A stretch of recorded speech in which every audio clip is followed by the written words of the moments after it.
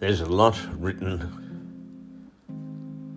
and spoken about mental health.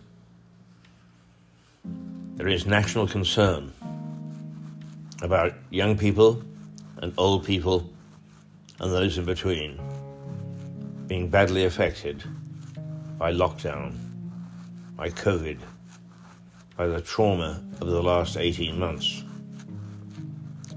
The suggestion is that mental health is on the increase. And we hear lots from government and supposedly concerned sources about the fact that more money, more effort, more knowledge is needed to help deal with this new phenomena. But it's not a new phenomena, and we have completely and utterly failed to deal with it in the past. So what hope is there for the future? For the past 6 to 7 years, I have looked after, one way or another,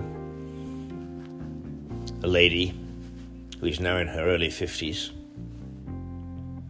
who has mental stress. She is not the easiest person. She suffers a certain amount of paranoia, and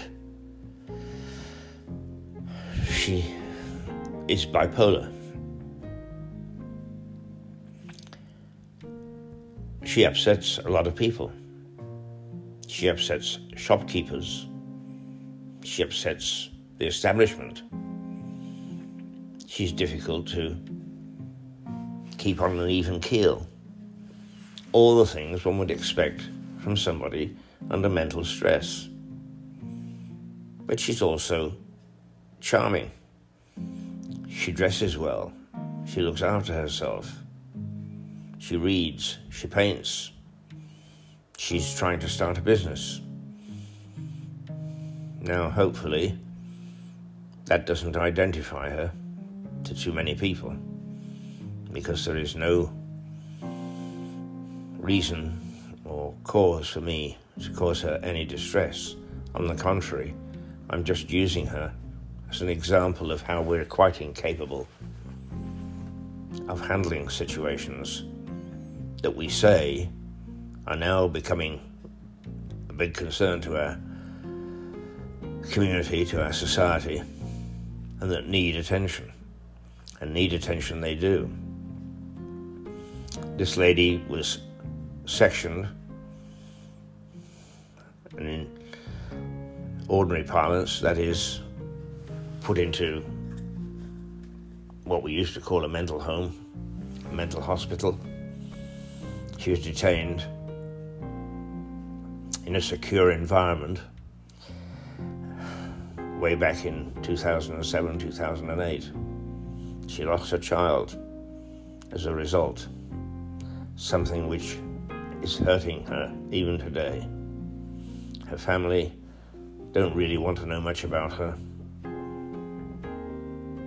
They've bowed out. And yet, she's often happy.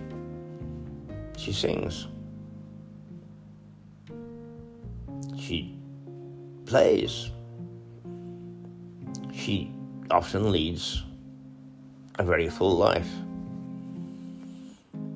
But once she was let out from the first facility, she was left to her own devices. And I found her in a bed and breakfast, quite by accident, and through the church. She came to live with me for a while,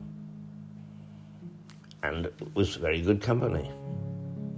She was, if you like, a good housekeeper. She was funny and full of life. But then, because nobody cared,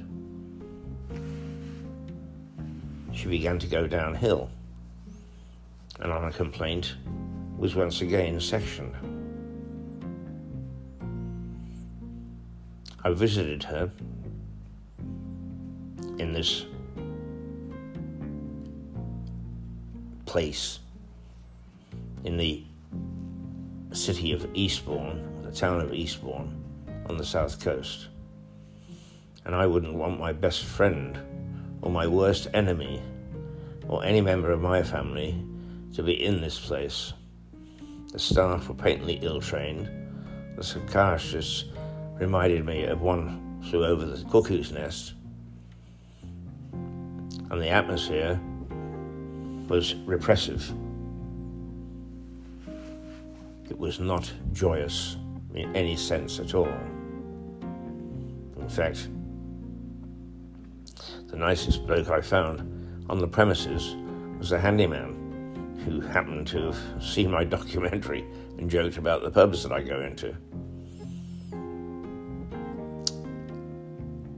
It was appalling.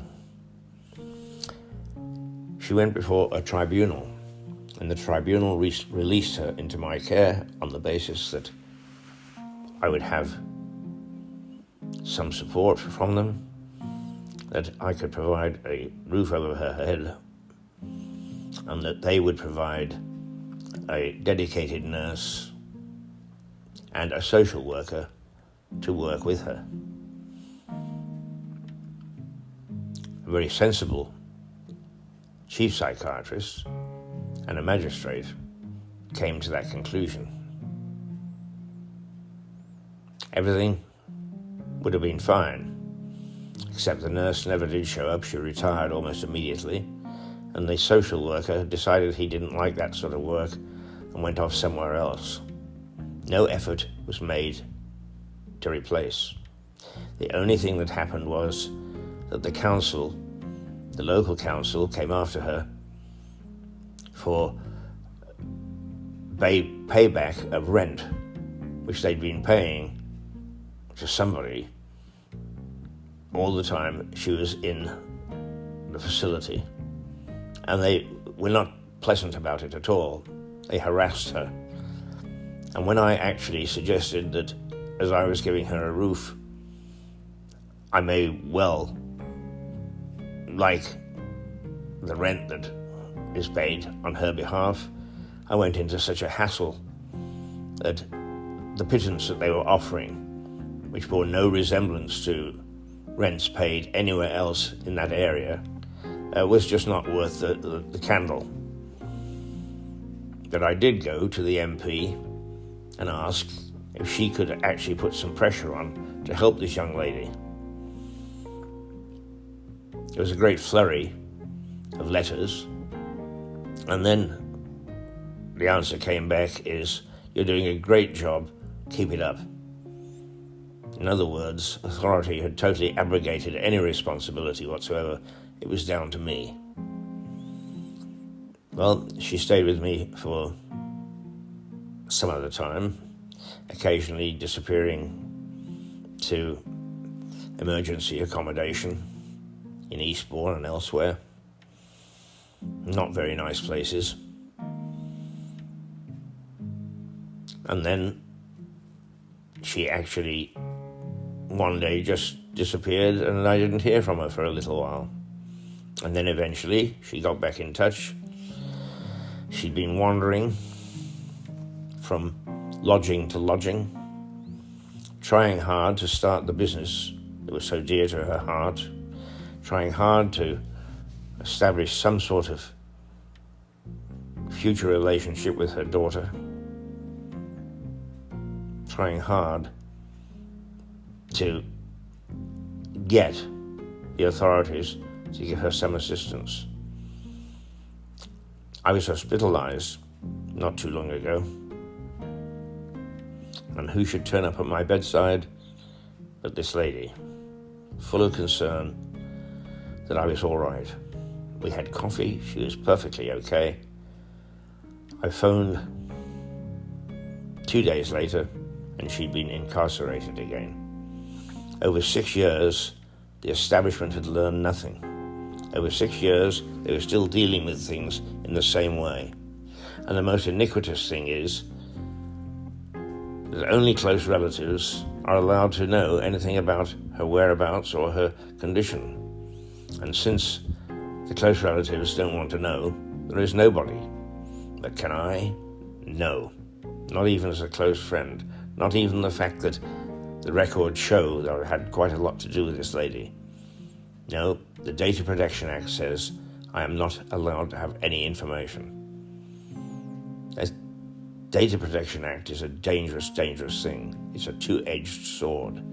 It may offer some protection to some, but it also prevents help, friendship, support for some people simply because you're not of the same bloodline.